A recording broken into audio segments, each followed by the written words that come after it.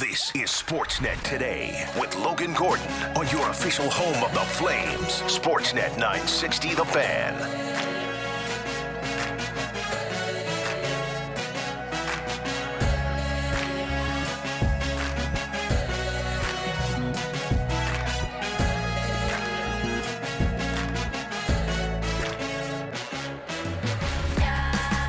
All right, let's get things going. Happy Wednesday. It is December 14th, 2022. Another 2 hours of Sportsnet Today coming your way from the Doug Lacey's Basement Systems downtown studios in beautiful sunny Calgary, Alberta. It is a Flames game day tonight. The Flames back at home for the first of two. Tonight it's the Vancouver Canucks. Friday night they'll welcome in the St. Louis Blues as they look to end this 3-game losing streak. Lots to get to on the program today. We'll be joined in just moments by Peter Loubardias to get you set for tonight's matchup between the Flames and the Canucks. Some lineup changes for the Flames. Who's in, who's out after an injury-filled affair against the Montreal Canadiens. Of our first of our weekly chats with our pal Bik Nizzar coming up this hour as well. Bik's going to join us weekly here on Sportsnet Today. We'll dive into Canucks topics, of course, but Bik also with an eye on the NFL. We'll chat some National Football League topics with Bik every single week here, getting closer to NFL playoffs. Fantasy football playoffs start this week for a lot of people, so we'll get into all of that, but we'll keep the fantasy football stuff for later on. In hour two, Andy McNamara joins us for our regular Wednesday chat. Another edition of Ask Andy coming your way. You can start sending your questions in at 960-960, the fan feedback line. Always open to you here on Sportsnet Today. And we'll get to the text line a little bit later on. But yes, it is the Flames. It is the Vancouver Canucks. I'm Logan Gordon here along with you for the next 2 hours. Over in the other room, my Gen Z minions. Producer, board op extraordinaires, Taylor Dingman and Cam Thompson. How are we, everyone? Try again on that last name, bud. Not quite. No? Thompson? No. I'll give you two guesses. Oh, it's Hughes. There you go. I don't know why I said Thompson. I don't know why I said that. I don't know either. I don't know where that came from. I don't either. It's a small stroke. I don't know. It's a nice weather for December. Yeah, something like that. Apologies, Cam. Sorry about that. That's all right. How are we today? It's good. You're excited because you're going to the game tonight. It's my first game in a couple years. I'm excited. Couple years? Yeah. What has kept you away other than a pandemic? Money. That's fair. In university. Yeah, that's fair. That'll do that. Not living here for 4 years will do that. Yes. And then, when tickets are like, $100 a piece, it's a rare occasion. But you're excited for tonight. Oh, very. Good matchup, Flames Canucks. Classic. Yeah, should be a good one. Oh, yeah. So that's good. 8 o'clock start on a Wednesday. It doesn't matter to you because you work afternoons with me, so you can deal with a little less sleep on a Wednesday night. It's not like our pals in the morning, right? Yeah. God, no. We'll be all right. So they'll struggle through it, but we'll be just fine. And the one producer / board op whose name I did get correct was Taylor. Tay, how are you today? Like always, I'm tired. You're always tired and always depressed about Ross Stripling not being a Blue Jay. Can we not bring that up? I kind of had to. It's the only thing I could do. They are our wonderful producers and board ops for the day. You'll hear them throughout the afternoon. Our Gen Z minions over there, Taylor and Cam. But we'll kick the program off like we always do by heading down the Atlas Pizza and Sports Bar guest hotline, chatting all things Flames with our pal Peter Loubardias. He is brought to you by the Gemini Group Home Renovations. Your home renovation should be a reflection of who you are. Give your home the Gemini difference. The Gemini Group is now offering Air Miles reward miles. Visit the GeminiGroup.ca. Good afternoon, Lou. How are you, pal? I am good. Different type of morning here. We didn't get people in their normal time slots. There was some extra meetings and more time to be had because of the 8 o'clock start, which will be more like 8:20 before the puck drops tonight. So we'll have to spend a little extra time, which I think the team obviously, needless to say, knew that. So everything here pushed back a little bit today. Yeah, with the Wednesday national game, Flames and Canucks on the late one, they always give you little extra buffer of time to make sure that 5 o'clock start does get in its entirety if it happens to go to a shootout by any chance. So yeah, and it's more about the American broadcast tonight. It's about the TNT Wednesday night Nationals more than our mothership being Sportsnet. Yeah, so a little bit later tonight, but that's all good. We're excited for the Flames and the Canucks. We're back at the Saddle Dome tonight, Lou, and a big game for the Flames. And I guess we should start with some lineup changes coming for the group. Some good news today after morning skate, and that's that Elias Lindholm and Mackenzie Weegar were back with the group after missing Monday's game against the Habs.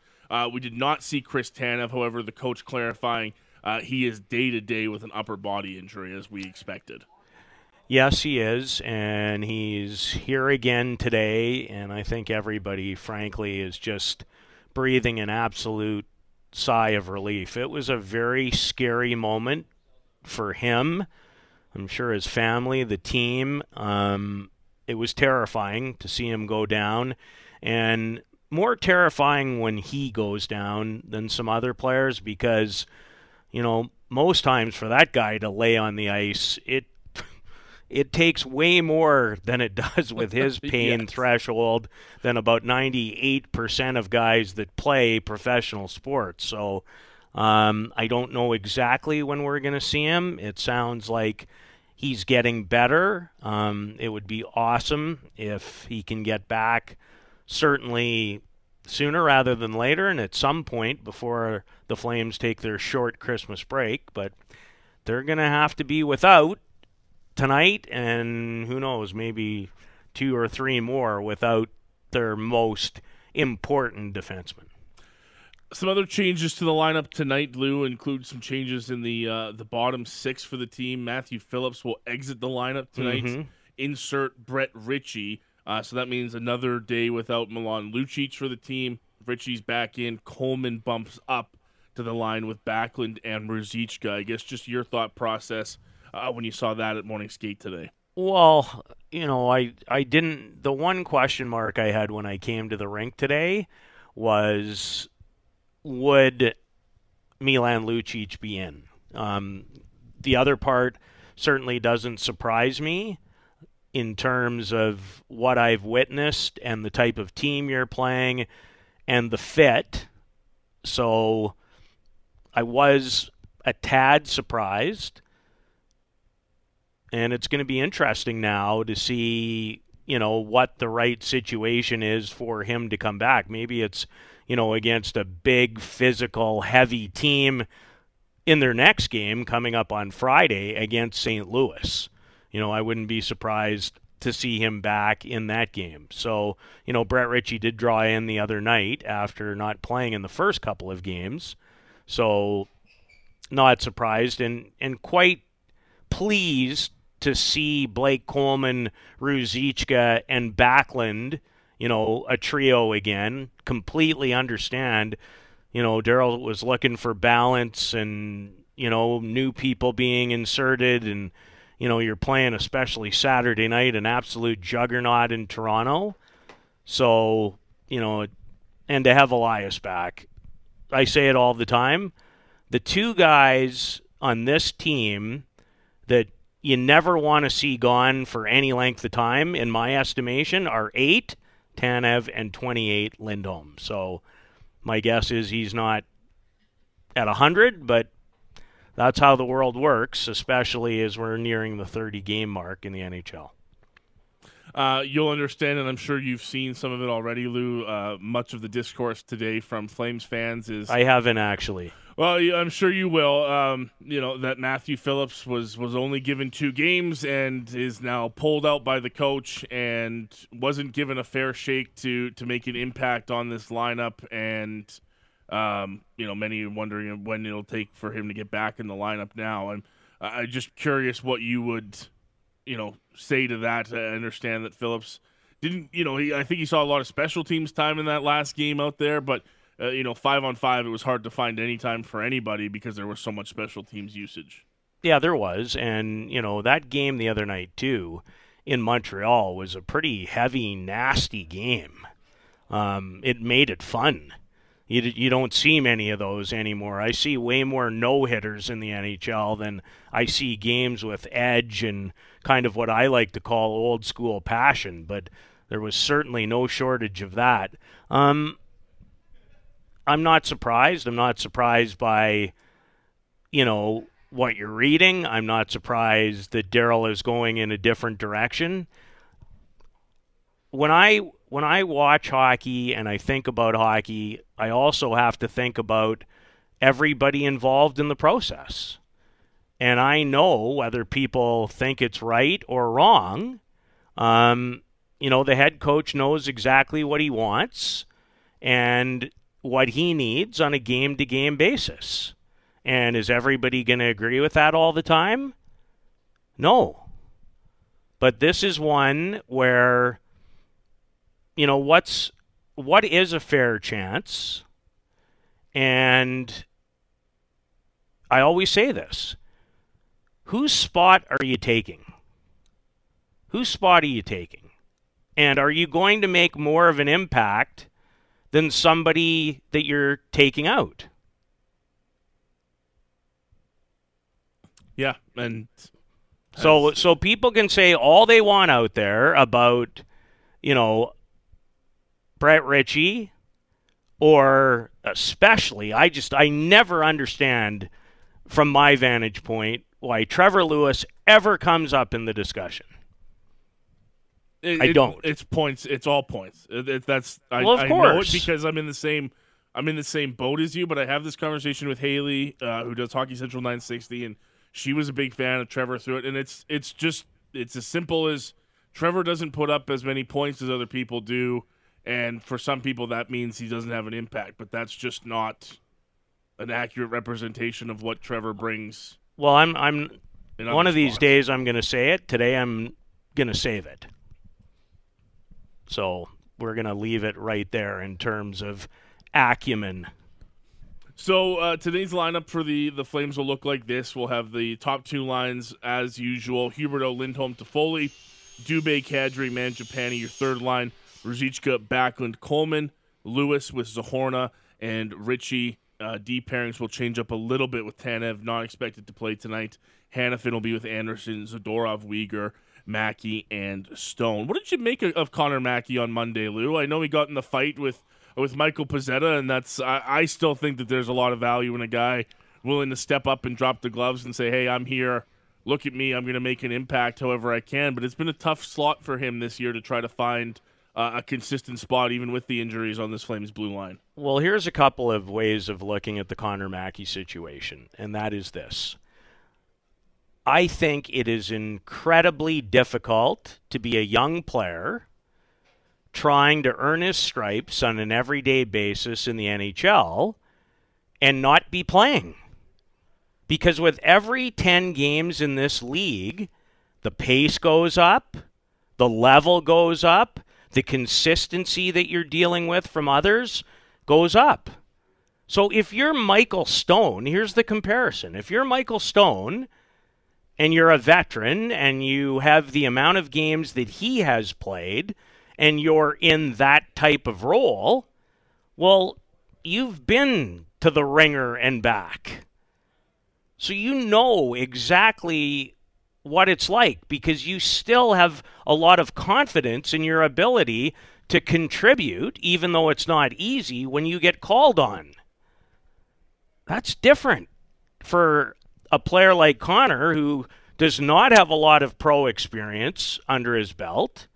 He's in a very key position because this team, that preaches and should, and when they're at their best at it, are a fine team, and that's their checking game. It's a difficult chore.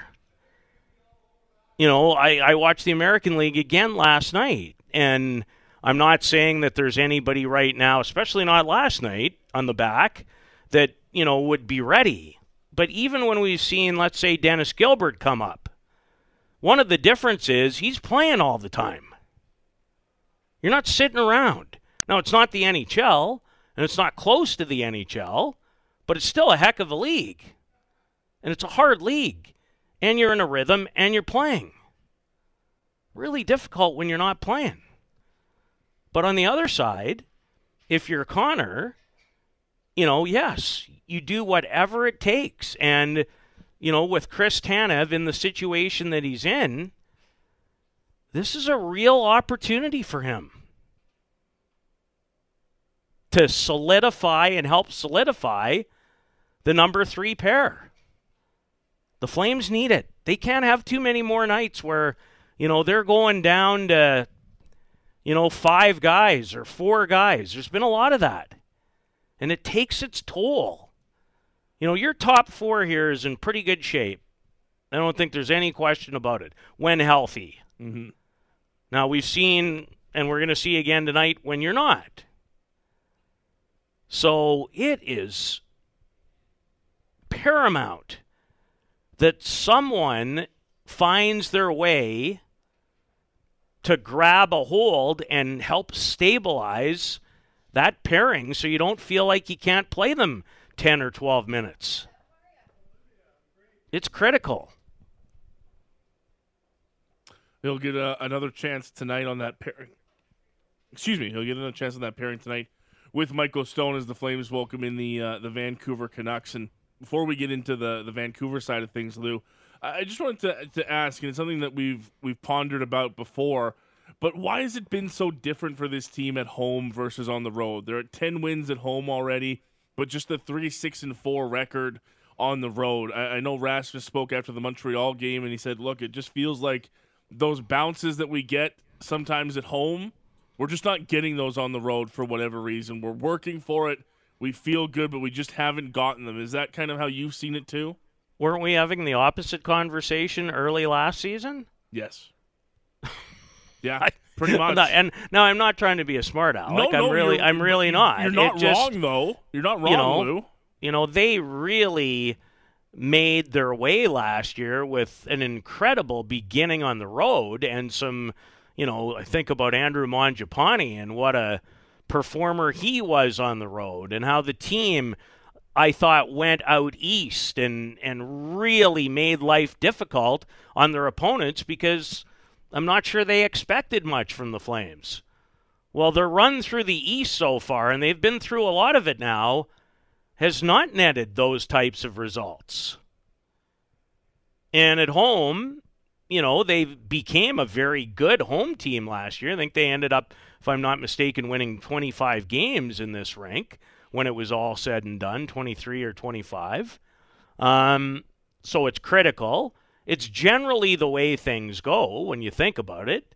You really have to take care of your home rink. I think that's one of the better calling cards for a team. I wish I could pinpoint it, but I don't think it's really much different than a lot of things that we've seen at home. And they're a group that have yet to have everybody that really matters find a high level. And that's why sometimes as well I get a little frustrated by the conversations that go on the outside in regard to, people who might play, 9 or 10 minutes. Yes, they are important, and having people in those roles who can accomplish what you need are very important. But here's what's the most important. On defense, you're 20-minute-a-night guys, and up front, you're, 20, including power plays. I always think in a perfect world, it's kind of 20, 18, 16, in that neighborhood, but it's probably more like 18, 16, and 14. Those are the guys that you have to have. And they have to be consistent regardless of where you're playing. Flames and Canucks, 8 o'clock tonight here on Sportsnet 960 The Fan, your home of the Calgary Flames. We're chatting with the colored voice, Peter Loubardias, as he joins us every single day to kick off the program. For our friends at the Gemini Group, the opponent tonight, Lou, is the Vancouver Canucks. First time that we'll see the Flames' division rival this season, and it doesn't really feel like we haven't seen Vancouver because you've probably wound up talking about or hearing about Vancouver in some way, shape, or form this season. It's been a back and forth, up and down season. It seems like there's problems on and off the ice at times for this group. What do you make of the crew that Bruce Boudreau brings in here tonight? I think they're a dangerous team. with lots of offensive weapons. And when those offensive weapons are in a good place, they're trouble for everyone. Now, at times we know the issues they had early in the year of closing out games and, giving up those 4 consecutive games where they had 2-goal leads in the third period. So, Pettersson is at an incredibly high level. Besser, despite everything that he's gone through and continues to, has 20 goals already. JT Miller might not get to 99 this year, but he is a threat. Besser, again, another guy, what's going to happen with him? But, through all of it, they can score. And a guy I'm looking forward to seeing tonight in person for the first time in a long time is Kuzmenko, who has been an excellent fit. And so is Mikheyev. This is a dangerous group up front. Real dangerous. So, and they've been a good road team as of late, too.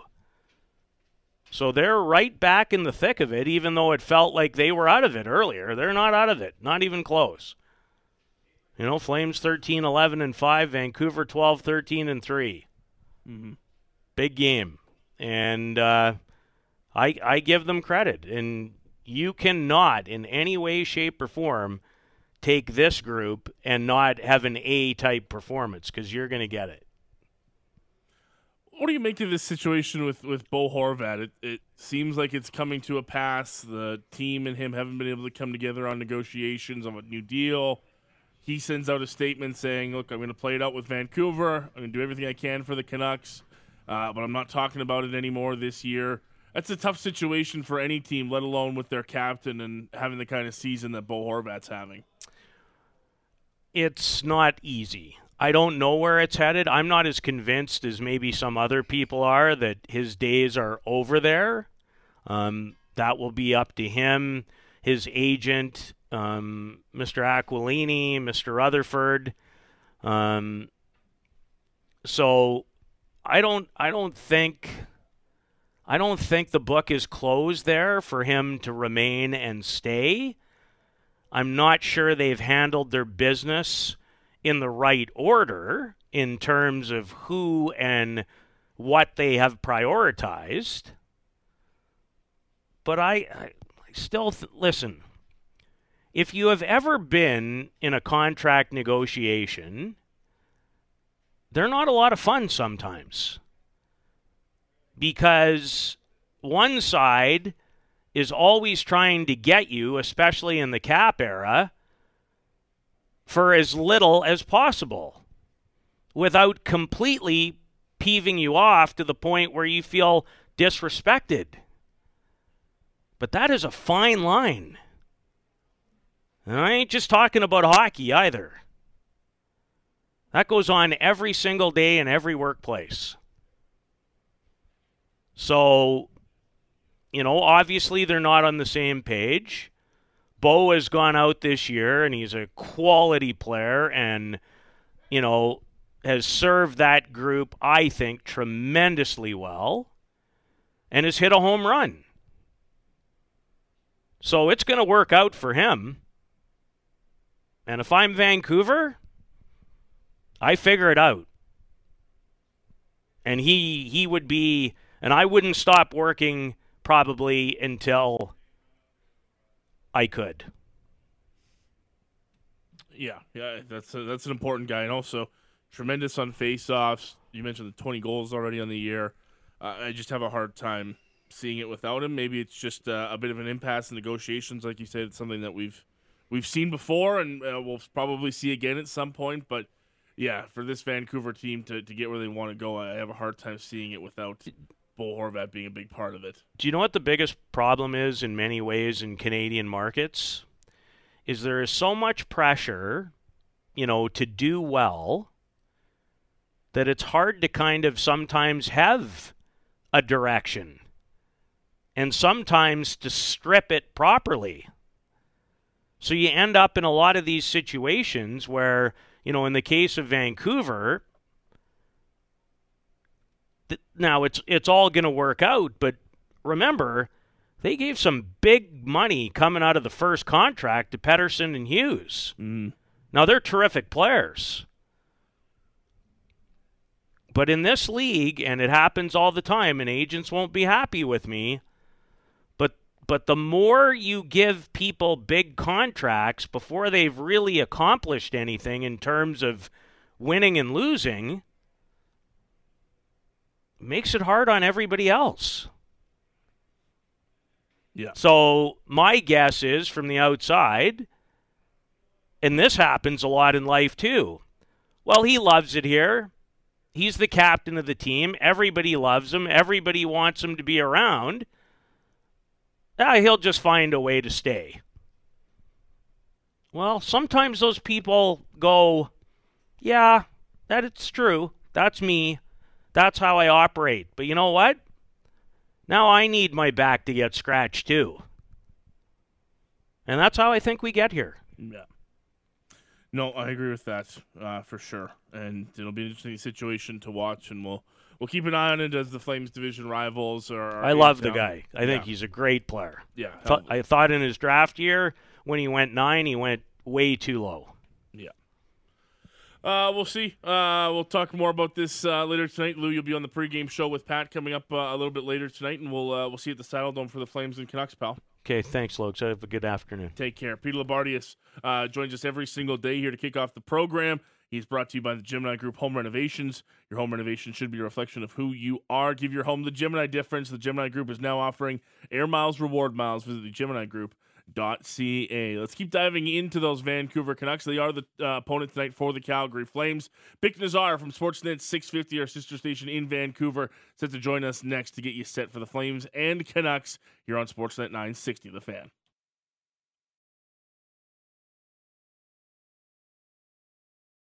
You're listening to Sportsnet Today with Logan Gordon on the home of the Flames. Sportsnet 960, The Fan. Sportsnet Today continues. It's hour 1 here on a Flames game day. Flames and Canucks from the Dome tonight. 8 o'clock puck drop, more like 8:20 puck drop. Our friends from down south, the TNT crew, covering this one on a national basis for the United States viewing audience. So we'll push start time back a little bit so they can make sure they get both of their games in on this Wednesday. But still looking forward to the Flames and Canucks tonight. And whenever we want to chat about Vancouver Canucks hockey, there's only one person we go to. It is our friend, our pal from Sportsnet 650, and now a regular here on Sportsnet Today going forward, chatting Canucks and a little bit of NFL in there as well. It's our pal Bik Nizzar joining us down the Atlas Pizza and Sports Bar guest hotline. Good afternoon, Bik. How are you, pal? I'm doing good, man. Excited to talk every week. Yeah, man, me too. I'm really excited to have you on and to bring on, mainly because it feels like there's always something to talk about with the Canucks that Flames fans would love to hear about. So it makes it really easy to bring you on. It's nonstop. And again, congratulations on the extended show as well. Thank you. Appreciate that very much. Looking forward to this for sure. And let's talk about tonight, man. The Canucks in town to take on the Flames. First time we'll see these two division rivals match up tonight. What's it been like in Vancouver the last couple of weeks? It feels like, I joke about, us always having something different to talk about, but it feels that way with all this Bo Horvat talk that we've seen the last couple of weeks. Like, it's honestly, I was just joking yesterday with someone. It's like they haven't had a normal week, like a week where it's just like 3 games go on and we just talk about the games. Like, we're not looking at, Columbus or Detroit as like stories every single week. Those teams just have normal weeks where they play 3 games and they win 2 or lose 1. It's constant right now in Vancouver. Something's happening. As for like the last couple of weeks here, like just going back to the end of November, they haven't really played a consistent game. Like Washington, Florida, Arizona, Montreal, San Jose, and then Minnesota this past Saturday. It's been very, very spotty efforts. They've managed to go 3-3 in that stretch there, but every single game has had very bad efforts, and they were pushed to OT against Arizona, Montreal, and San Jose. Not exactly 3 juggernauts of the NHL, and they managed to come from behind in those games. But this team hasn't been trending well for essentially 2+ weeks now. Is there a more frustrating team to cover right now, you think, than Vancouver? And I mean that in the sense of they're never bad enough to be in the conversation of, oh, hey, we're going to go out and get Connor Bedard, but they're also never good enough to say, hey, we're going to take the top of the division away from Las Vegas, and you get sort of caught in these moments of re-signing JT Miller, and what do we do with Bo Horvat every couple of weeks? I just don't know that there's a team quite like Vancouver that sits in the middle like they do. No, they're very volatile. And we had a bunch of the players on Monday. They're at a charity event, the Sports Celebrities Festival here, and we just kind of asked them. It's like, there's 0-7 and there's 8 of the last 12. Like, what's the in between? And they all just kind of did the head shake of like, yeah, like we have to try to find some sort of consistency. And it is odd too, because they're around 500, but as Bruce Boudreau mentioned last week, it's like those 23, 25 teams above 500. So they actually kind of are in that quote unquote Connor Bedard chase. They're not near Anaheim, obviously, and not near Chicago, but like they're 482, and this is kind of them performing well right now. They're a below 500 team, and they're scoring all these goals, and there's still a bottom to drop out for this team, not just because of the trades, but you just look at the efforts, and the efforts are the thing that's consistent. They went through that stretch there. Again, it's Arizona, Montreal, San Jose. They get the 6 points, but then they go against Minnesota, shutout. Calgary tonight, it's going to be a tough game for Vancouver. And they eventually are going to play this stretch here in the new year where it's at Winnipeg, at Pittsburgh, at Tampa, at Florida, at Carolina, come home to Tampa Bay, and come home to Colorado, and then come home to Edmonton. Like, that's a difficult 9-game stretch where this is going to go worse for them if they don't change something as simple as the effort. And this team isn't talented enough across the board where they can just rely on, hey, we'll skate for 20 minutes and we'll get our 2 points. They have to be giving out a lot more effort, and they just consistently don't. I think that's where the frustration comes for fans is play to your potential at least. Like, give us our money's worth when we show up to the rink or our emotional investment when we're watching on TV for road games, and they just don't. I've joked they're like my college habits. It's like, yeah, I can put things off to the last minute and get the project done, but if you do it 4 days earlier, you can get the job done earlier too, and they leave the stuff at the last minute over and over again, and they get burned.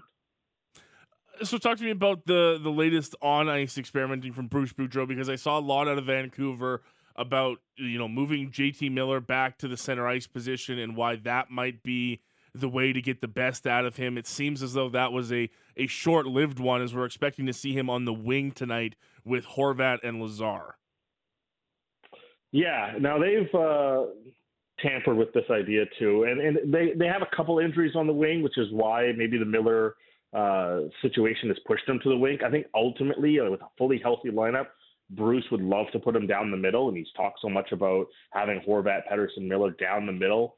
But right now, their best way to win is to just load up the top 6 rather than spread the wealth and try to have Pettersson be a bit of a matchup center, which we've seen in recent games here, although Bruce does like to just roll the lines. But right now, their best chance is Miller, Horvat together, and JT Miller on the wing. And the overall production, obviously, has been there, as we know that this team can score goals, and most notably probably on the power play. But there's still a little waning production coming 5-on-5 for JT Miller.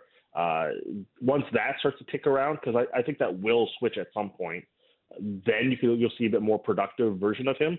But it's a big question of, is he going to be a long-term center? Is he going to be a short-term winger?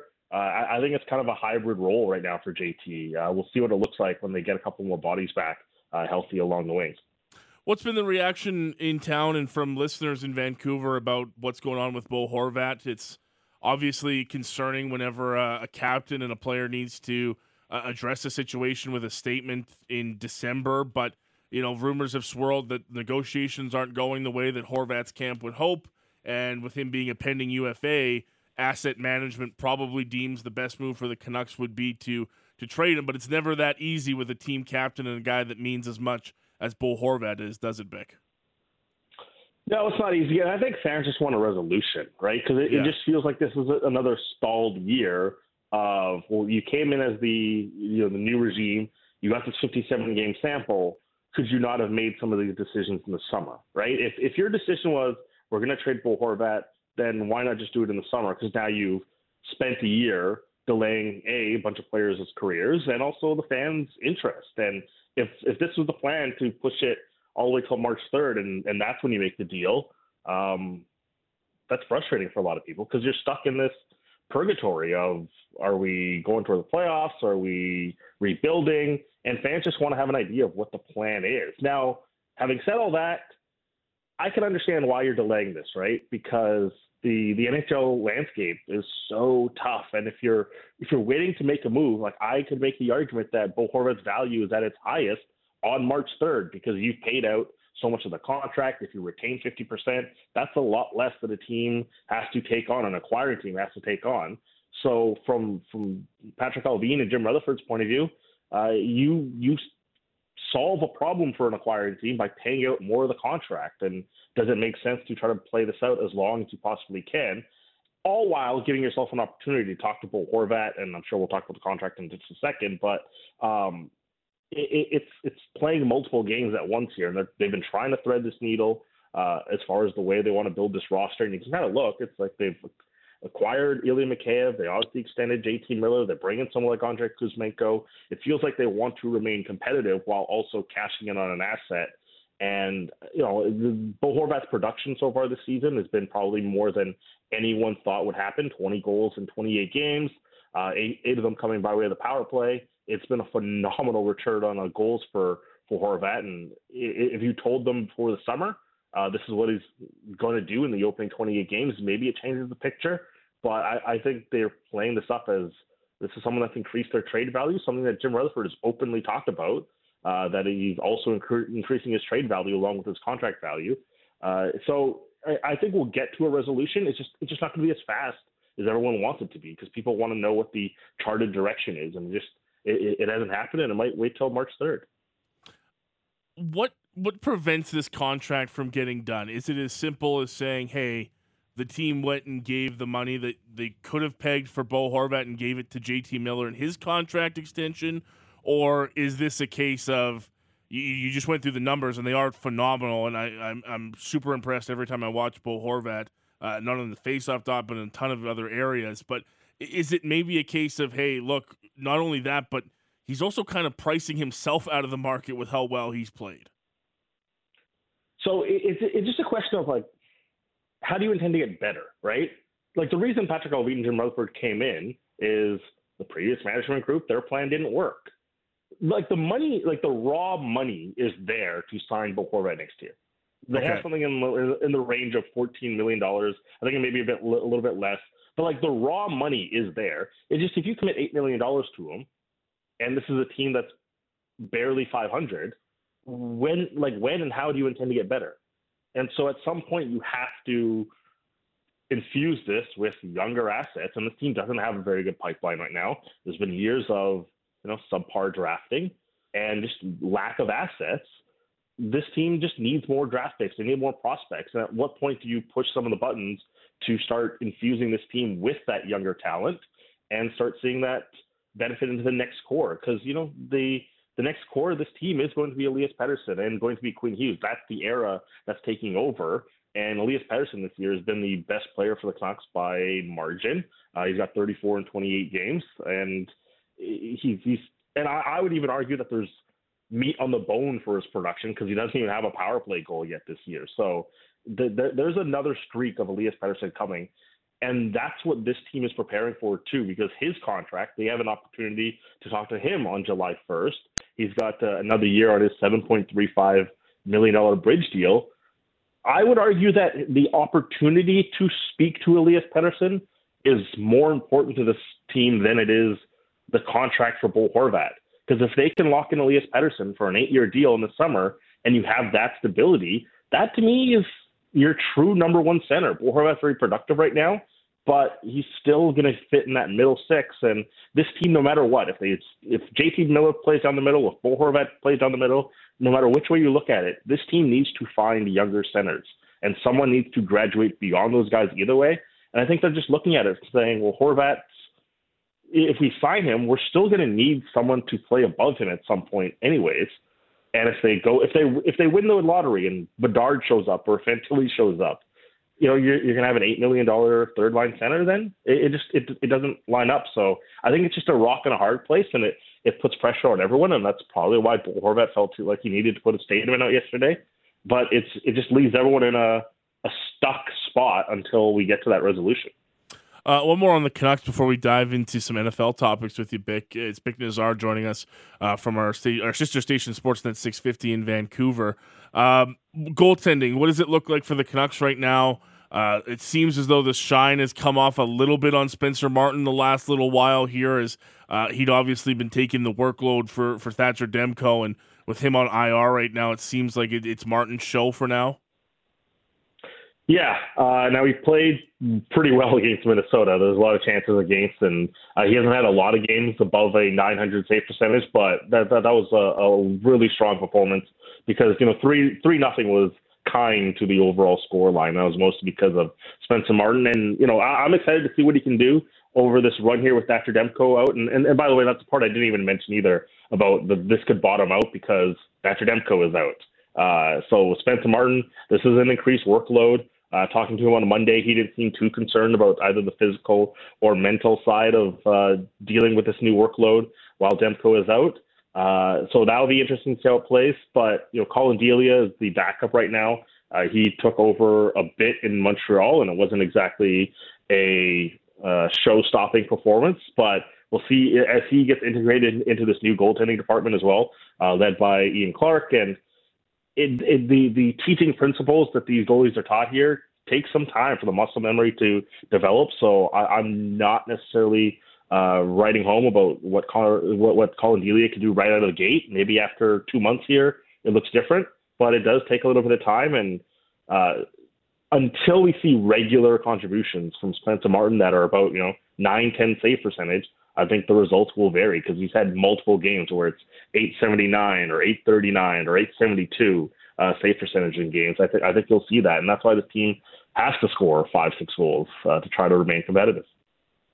The Canucks Flames tonight at the Scotiabank Saddledome, 8 p.m. puck drop here in Calgary. A little bit later than that with the TNT crew covering this one nationally in the United States as well. So we'll look forward to that one, and we'll continue to chat Canucks with Bik as he joins us weekly here on the program. But the other topics we're going to dive into with Bik, NFL, of course, huge here in Calgary. I know it's big in Vancouver as well, and a good chance to dive into this with you, Bik, with a couple weeks remaining before we get close to the NFL playoffs beginning, and a perfect one to preview with you a Thursday night coming up, the 49ers and the Seahawks in a massive, massive game in the NFC West. If the Seahawks want a chance of taking down that division, they have to go through the greatest last draft pick of all time in Brock Purdy.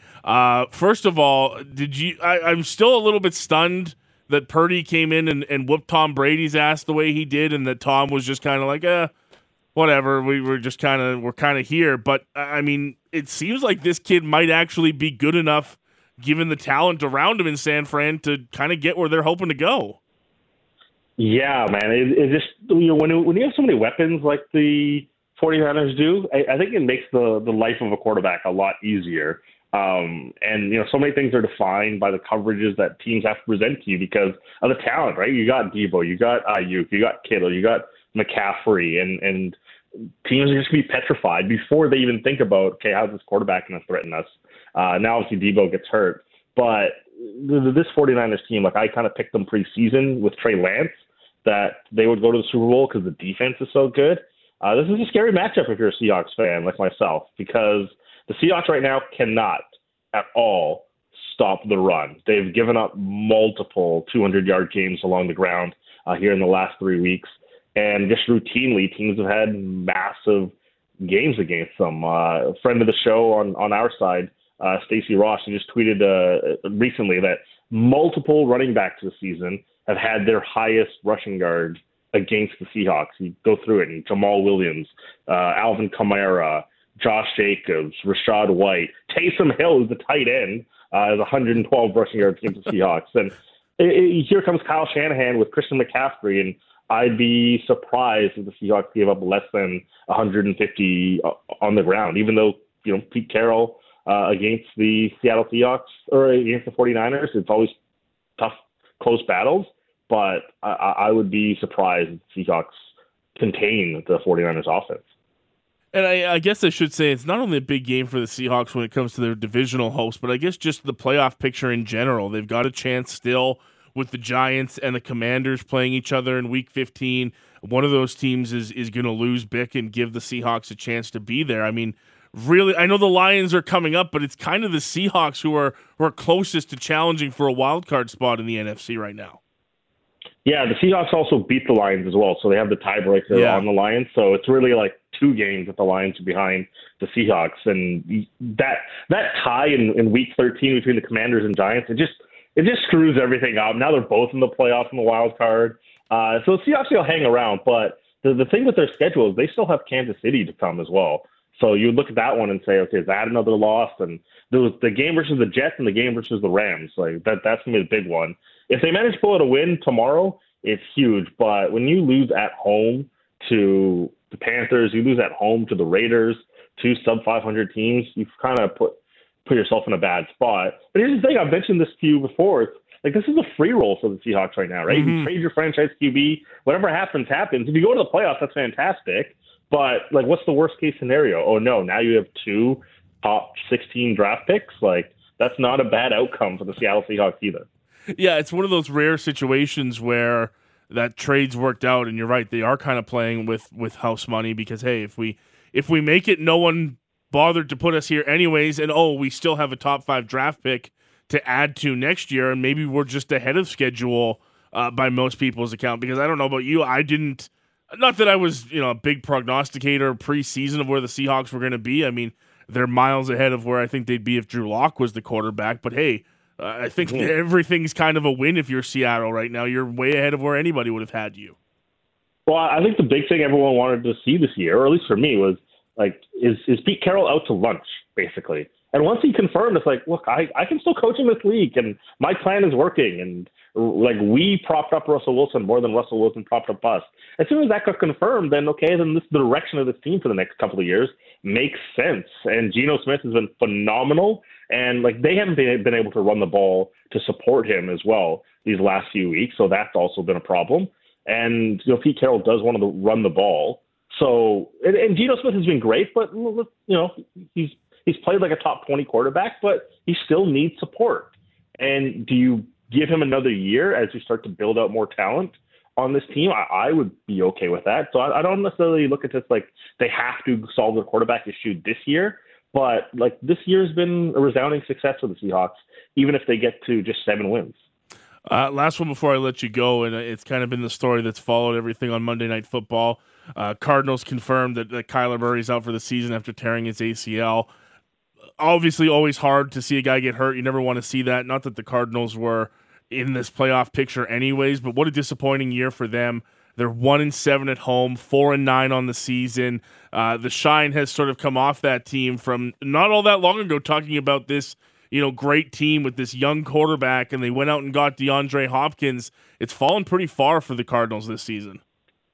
I generally don't know if there's a team in North American sports, and I know there's some baseball teams that are basically tanking and all that sort of stuff, but I don't know if there's a team that's like had a bleaker future than the Arizona Cardinals. And based on some of the bets that they've made recently too, like they just signed their GM, they just signed their head coach this offseason after achieving really nothing. They go give Kyler the contract and put a homework clause in there, and now they're 4-9, and now Kyler's out with an ACL. What does the next year even look like for them? Like, what is there to be excited right now about Arizona Cardinals football outside of Kyler Murray? And now he's done.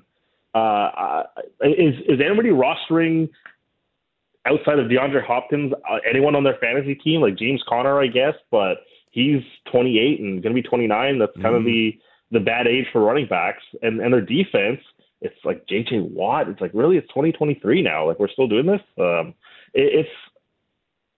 I would be stunned if they're even flirting with the playoffs next year. I think they're more of a candidate to be, running for first overall pick next year. Yeah, it's going to be interesting to see. That division is, I think, caught in a couple of different ways than we thought. especially with the Rams being where they are after that Super Bowl win. It's going to be interesting to see. We got 4 days of football coming up, Big, before we talk again, as we got a triple header on Saturday as well. So looking forward to that and looking forward to these chats with you going forward, pal. Enjoy the game tonight. We'll chat with you next week, eh? Can't wait. Take care. Bik Nizzar joining us from Sportsnet 650, our sister station out in Vancouver. He is all over the Canucks broadcast there and will be joining us weekly here on Sportsnet today to chat, Canucks, NHL, a little bit of NFL in there as well. So looking forward to those hits with Bik. He comes down the Atlas Pizza and Sports Bar guest hotline every single day to join the program. That'll wrap up hour 1. Hour 2 is on the way coming up next. We'll chat more football in hour 2 with Andy McNamara. We'll have another edition of Ask Andy coming up in the second segment of hour 2. So if you want to get your fantasy football questions in to get a head start on the lineup at 960-960, you can send those into the fan feedback line next. We'll chat a little bit more Flames and Canucks. That's the matchup tonight on a Flames game day. It's coming up here on Sportsnet 960, The Fan.